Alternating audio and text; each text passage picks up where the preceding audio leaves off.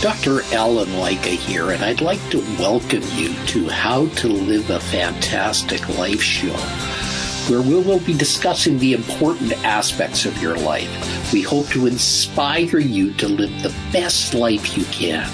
Get out of your comfort zone and explore the awesome world around you. Break through your barriers. Take inspired action. Use the difficulties in your life to achieve the best version of you. Ladies and gentlemen, today we have a very special guest. His name is Kevin E. West, and he's a veteran television actor with 60 plus credits. The Righteous Gemstones, Hawaii Five-0, Criminal Minds, Bones, Castle, Justified, Lost, 24, NCIS, CSI, and a dozen more. Now, he's also a 3-time author, and I've read his books, and they're very good, and a national speaker since 1991, including a Date with Hollywood panel in Stockholm. He is founder of the Actors Network and an expert on the business of show business. The Actors Network includes some amazing people like Masi Oka of Heroes, Chelsea Crisp of Off the Boat, Chris Gorham of Ugly Betty, and Maggie Gretz of Taken. For more than 3 decades, Kevin West has been a professional storyteller and a veteran television actor, entrepreneur, CEO, and a consultant. Hailing from the rural South, he lived and worked for so long in Hollywood that Kevin is often affectionately known and metaphorically called the Hollywood redneck. Kevin is a badass, and he transcends the generational gap, providing forward-thinking initiatives. Welcome, Kevin. Thank you very much. I'm tired after that. I feel actually older now. It's amazing when you look at all your accomplishments and all the things you've done and all the things you're going to do, and you just count them off and say, oh, my God, I did all that? It's been a minute. It's been a journey since. But I bet you blink at it and you say, that went very quickly. I mean, it just went so fast. How could this have happened over all those years?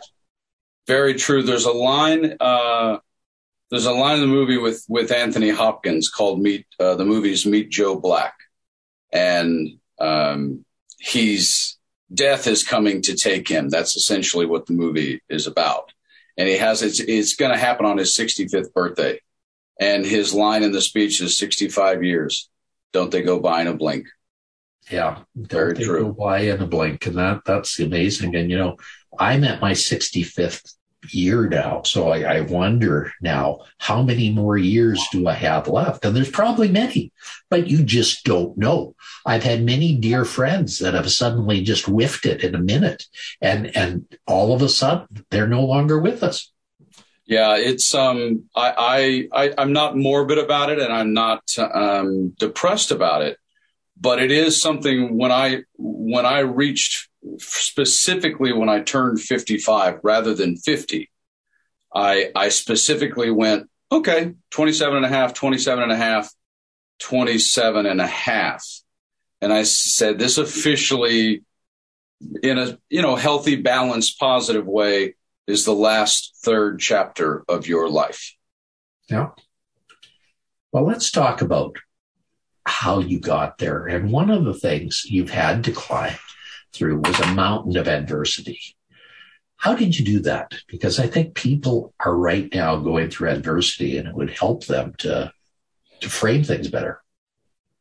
Well, we're going through a massive amount of adversity, and I think some of the more difficult part of the adversity, no different than the recent tornadoes that we've seen that have hit the area where I'm from, which we didn't used to have, is the fact that some of that adversity is not directly individual. Sometimes a situation with a virus brings us to the place of it's sort of unknown, it's unseen.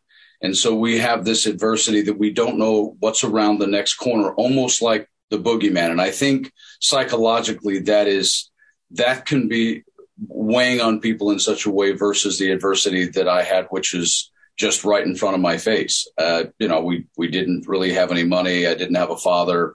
But there was some element of somehow with interest and goals that I had as a kid, just wanting to be a professional ball player from the time I was 7 years old. Honestly, Dr. Like, I think that's a lot of what pushed me through was I just had a way of wanting to always get better. And I didn't realize it at the time, of course, but what I was doing over the course of my youth, literally my youth and then my teens, was I was becoming a natural internal problem solver. And while I certainly seek out help, I wasn't very good at it. I do it once in a while from third parties or outside friends, etc. I learned by the time I was 21 years old, do the best you can to be a problem solver for yourself. And I think that's how I pushed through. Yeah, well, I think that's an important skill set that people have, is becoming a problem solver, because there's always problems in front of us, no matter what. I mean, it could be you and I are facing a great day ahead of us, but there's going to be a gazillion problems that we have to solve. But at the same time, if we don't have that skill set and you get anxious or you get angry or depressed because of those problems, that's half the battle. It is half the battle. And the other side of that is I am someone who will say, I will agree with the fact that money does solve a lot of problems. But of course, then we can go down the road of like fixing cars and plumbing and stuff like that. But ironically, it's part of what I'm discussing about where we're living in these times. Money doesn't solve those problems. And actually, sometimes to me, it compounds them, because if you're financially well-heeled, it sometimes promotes the ability to hide from what is bothering you psychologically, which is ironically pushing you further away from a solution as opposed to getting closer to it. Yeah, that's true. And I think people really need to realize that the problem skill set now you have to develop, and you have to keep developing it.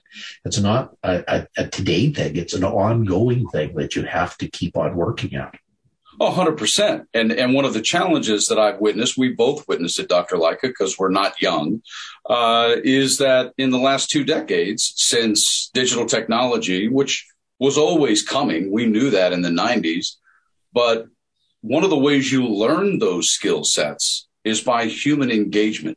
You don't learn those skill sets. And again, I respectfully understand the idea of homeschooling. I was bullied every day in high school, so I can appreciate that. But you don't learn skill sets from everything being comfortable. You learn skill sets from having to engage with people in regular discourse, diversified discourse, and also learning how to handle discord.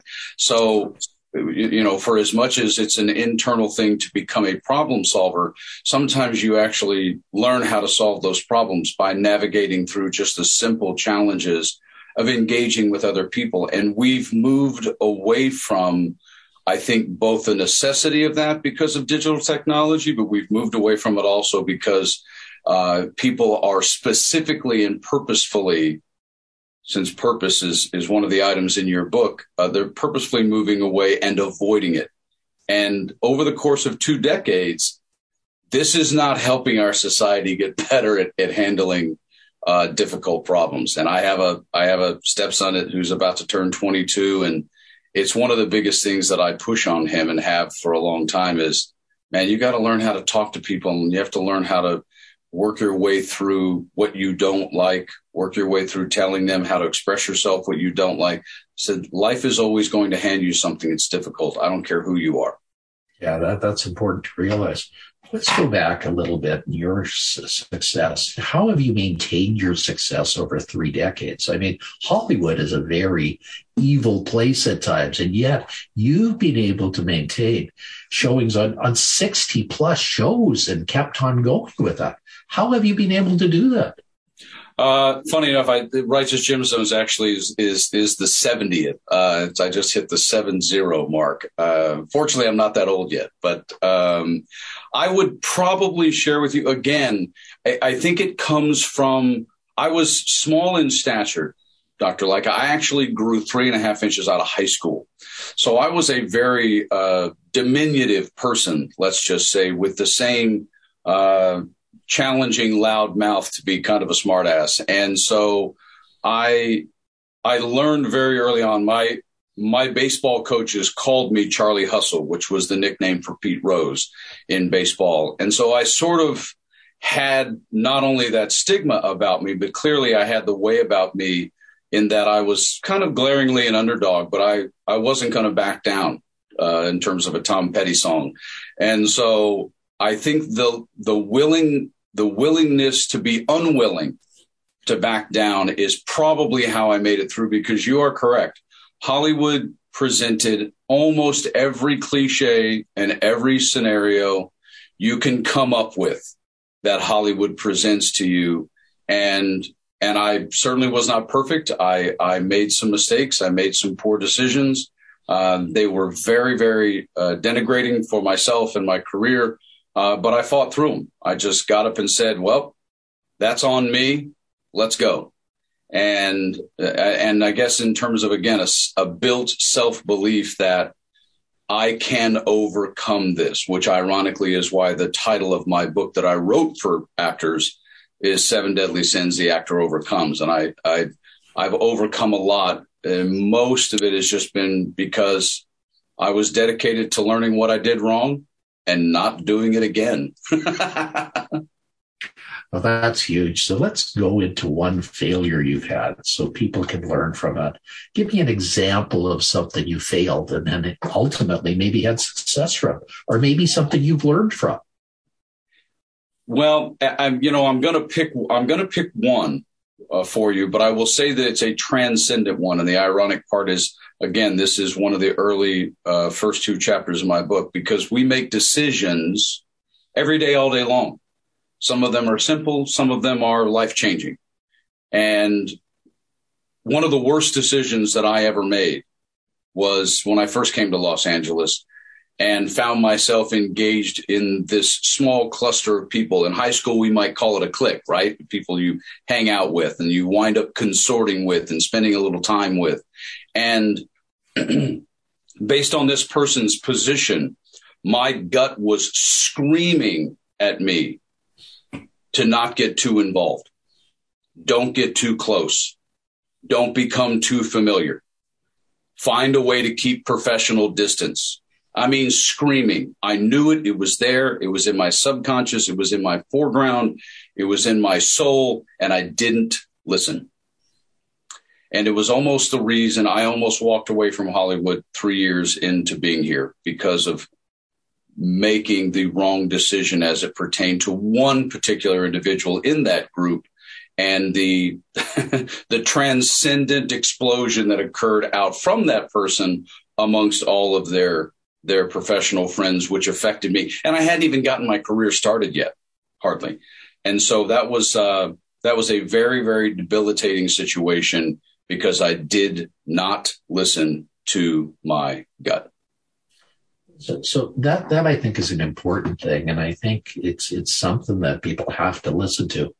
How can people learn to listen from their gut? I mean, it's not an easy thing to do. There's all these things around us that are pushing us in other directions. There's only one way. If you are unwilling, and again, I respectfully understand that it's not our nature to want to do this. I get it, but you have to do it. And what you have to do is you have to be willing to say, that's on me. You have to look yourself in the mirror and say, that's my fault. We can complain about other people all the time. And I'm a very gentle, nice guy, Pisces, of course, and until you're a jerk. And then maybe that Southern guy comes out a little bit who grew up the way he did. But you have to be willing to say, what percentage of this is truly my fault? How much did I promulgate this? How much did I promote this? How much did I engage with this? Whatever it may be, you have to start. The only way you can learn lessons from life is by starting with what about this difficulty is on me. Now, there are some situations in life, we know, Dr. Leica, that it is somebody else. But to that point, if something is mostly someone else, then guess what you also have to be willing to do? You have to be willing to decide, am I going to give them a second chance? How am I going to talk through it with them? And at what point am I going to walk away from them? Because that's another thing that we don't do that makes our lives more difficult, is we don't walk away and remove human beings from our lives who've shown themselves to not be worthy of being in our lives. And I don't just mean intimate relationships or old school friends. Man, sometimes you just got to move on. So I think those two elements are extraordinarily important. You eventually have to be willing to assess, attack, and move on if necessary. And you have to certainly be willing to look in the mirror and go, yep, my bad. Yeah, that's huge. And I think that's an important thing. Kevin, you and I did a fundraiser together to help the food banks of the world. How does giving comprise a part of your life and your philosophy? Whatever form of philanthropy you can do, because we think of, people who are philanthropists or philanthropic institutions, foundations, events, and those types of things as, well, that's somebody else's to do. Now, I've done a great deal of it in my life without being somebody who is, financially wealthy or rich. I think those two words for me are imperative in life, and one is giving, the other is traveling, because they both offer a certain degree of perspective. And, as we started out this conversation today, we were talking about our age and how long do we have left. And last I checked, Dr. Leica, Father Time's undefeated still. I don't think any of us are making it out of here alive. So if Dr. Leica, we are staring at the face of mortality, then I do think that we have to recognize inherently in that we're all human. And I think that giving back, however you do it, if you do it sincerely and not out of obligation, is one of the most human things you can do. And traveling reminds you you're not the only human on the planet. And so I'm a big advocate of both of those, because I hope that it does a certain degree of grounding for people that maybe they can carry with them in other parts of their life. Yeah, and I think that's important too. And, I also know that you are a very person that's very grateful for the things that you've had in your life, because, you're just that sort of person that loves to be grateful for it. Is that part of your philosophy as well? It took me a long time. It is now. But I will tell you that I don't even know that I thought through my 20s and 30s. I don't know that I thought that I wasn't someone who was grateful. I think it was almost more of a neutral for me. It wasn't something that I pondered a great deal, and I certainly probably should have, because outside of other factors, I have been very lucky, aside from, where I was born, how I appear, and maybe mostly in that I was clearly born relatively healthy. I didn't sort of get the physical lemon that does happen to people sometimes that have unfortunate physical problems early in life. But it took me, unfortunately, and this tends to happen, losing one of my best friends early in life. And he died of melanoma. It's one of the reasons why I started the charity golf tournament I did for 10 years, which was my entree into philanthropy in my life, which has continued. But I remember carrying his casket and being so incredibly sad that he was gone, and yet rising from that within a week and realizing, man, look at your life, man. Look at what you've done. Look at where you've been. Look where you came from. Look what you know. And for the love of God, be grateful. And that's when it started for me, cognitively, to your question. Yeah, that's important. And it's life events that sometimes have to turn on that light bulb for us. Without those light bulbs, we wouldn't be where we are. Absolutely. Kevin, if you met a younger version of yourself, what would you tell him? Probably two main things.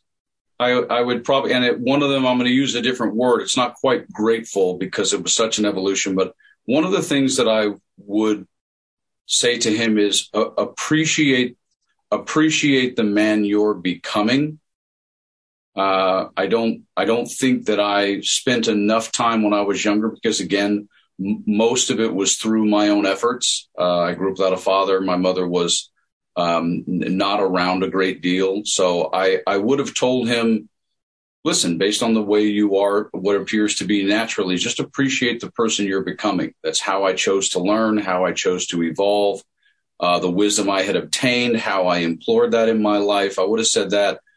But I still think the one that would have been even more so was, boy, I sure wasn't Dr. Leica. I played third base in baseball. I would have told myself to be far more patient with myself. Yeah. Baseball's a tough sport, and you're always making errors. You're always doing things with it. Yet you're judged by the errors you don't make. Correct. And again, oftentimes, one of the interesting things, and this was a direct relation for me. I'm a fairly verbose person. We've had at least a chance to chat outside of being on a mechanical or electronic interface. And I'm a smartass. I always have been. I was a class clown. I grew up in school in a part of this country at an era in this world when we got paddled, and I got paddled all the time. And I pretty much deserved it most all the time. And when you evolve and when you develop a skill set that is wise, either in accordance with your years or beyond your years, either one, what you don't get is you don't get applause for the things you don't do. You don't get applause for the things you don't say. The only person who knows you could have done that, or that could have come out of my mouth, the only person who knows you didn't do that is you. And so you have to, that's why those are two statements for me. That's why I had to finally begin to learn to appreciate being cognitive enough in the moment to realize, wow, this is happening. And 3 years ago, I probably would have popped off and said blah, and it might have caused a problem. And this time I didn't. This time I kept my mouth shut and realized this was not the appropriate place and time to make that comment, whatever the comment was, whether it was poignant, whether it was being funny, whatever it may be. And just in general, every single thing I set out to do in my life to this moment that I'm sitting in this chair right now was to learn a degree of patience. And it's just been something that I would have told my younger self for sure. Now, one thing I've known about you, Kevin, is how organized you stay. I mean, there's very few people that are as organized in their daily structure every day than you are. How do you stay so organized? I work at it. It's that simple. I mean, I'd love to say that it's one of those things. I'm sure some people have it as a natural skill. I'm a Pisces. By inherent logic, I'm not particularly desirous of being that organized. I'm a dreamer. I'm a creative person. But because of how I grew up and because I've been working since I was 11, I had to develop a fairly strong left brain, and I happen to be pretty good at math naturally. But being organized is none of those things. I think part of it came from the fact that I had so much that I wanted to do when I was younger, but I didn't really have the funds or the natural support staff or support in my life, that I always constantly felt like I was overwhelmed. Too many balls in the air, right?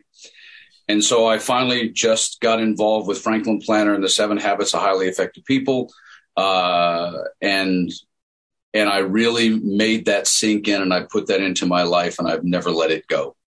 And so you have to work at it. There are just things you have to work at. Diet. You have to work at those things, and not just something, I get up every day and I organize my day.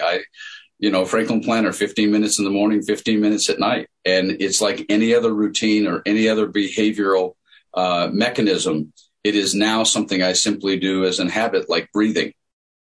Yeah. And the other thing is you get up early. I mean, you get up early to make that day happen. You don't stay in bed. You don't have that triple cappuccino mocha for a couple hours. You get things going.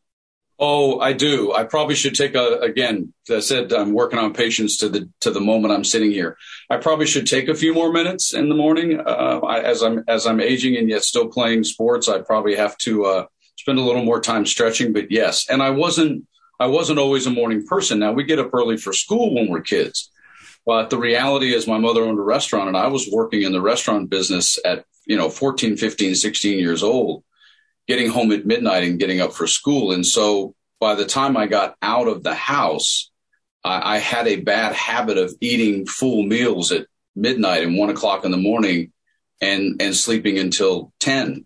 But it was the creation of my organization and having to run a business that slowly changed my daily rhythm.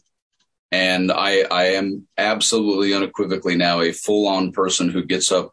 If I'm not up by 7:15 or 7:30, something has gone wrong, but I'm typically up by 6. Yes. Yeah, well, that's huge. And I think you have to really take responsibility for your life and you have to make it happen. Most of the breaks we do are because we are involved in them, not because they happen to us. And yes, we do get lucky breaks. We do get lucky things happening, but you make your own breaks in life. And I think you found that along the way. Yes. And I'm still doing it to this day. I think one of the things my organization that was around physically for nearly 24 years, the Actors Network, was basically, it was the premise of any multi-level marketing or matrix or anything like that. But my preference for it, because it was circular, it was human, it wasn't as much a pyramid at all. It was a spider web. And I use that metaphor a lot with regards to the connectivity of your life, your network of humans, which a brilliantly, woven spider web catches exactly what it needs and sometimes more.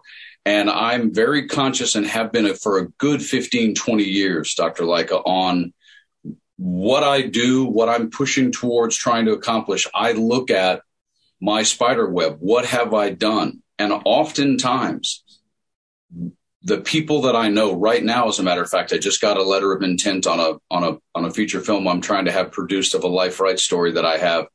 And I know for a fact that one of the major celebrities that just signed a letter of intent to do my project, who I've become friends with, but just started out meeting at one of my charity events, he wouldn't be willing to sign that if I had not behaved myself in a certain way since the time I first met him. And I met him 14 years ago, 14 or 15 years ago.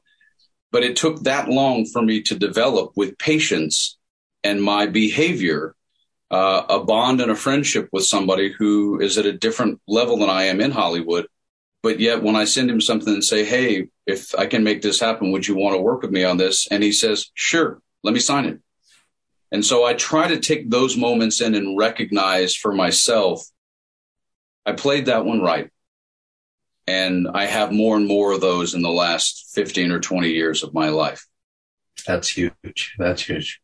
Kevin, I have 2 questions to ask that I always end these shows with. The first one is, how do you have a fantastic life? There's so many answers to that. Number one, I make sure every day that part of my day includes something that really turns me on. That's number one. And number 2, I always sing and laugh. No matter how bad the day is, man, I always find I take a moment in the middle of my day and I make sure I put a song on. And especially in the times we live, it would be in my car or anything else, but I always take a moment to sing and dance by myself. And I always find things in my day, even when I'm by myself, which we are so often these days. I always make sure I laugh, but I do make sure I do at least one thing in my day, no matter how much of the have to and need tos we have in our lives. I make sure I spend time doing at least one thing that I love every day. Perfect. Now, the flip side of that is, what advice do you have for our listeners to have a fantastic life? I encourage people, and I know this comes from my perspective, and this would probably bump up against some folks, but I'm going to say it and I'm going to clarify it in a certain way.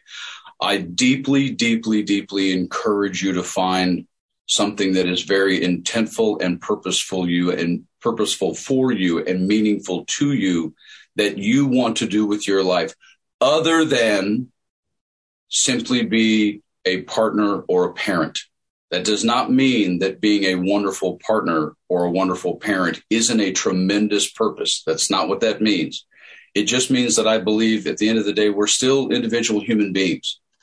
And I think you have to have something that's a little bit more than a hobby that is exceptionally purposeful, that you want to do with an intent that helps keep you healthy. Wonderful. Well, thank you, Kevin, for being here today. Thank you for spending this time with us. You've been wonderful, and I thank you for the moments that you've shared and the wisdom that you've shared with us today. Always my pleasure, Dr. Leica. Thank you for having me.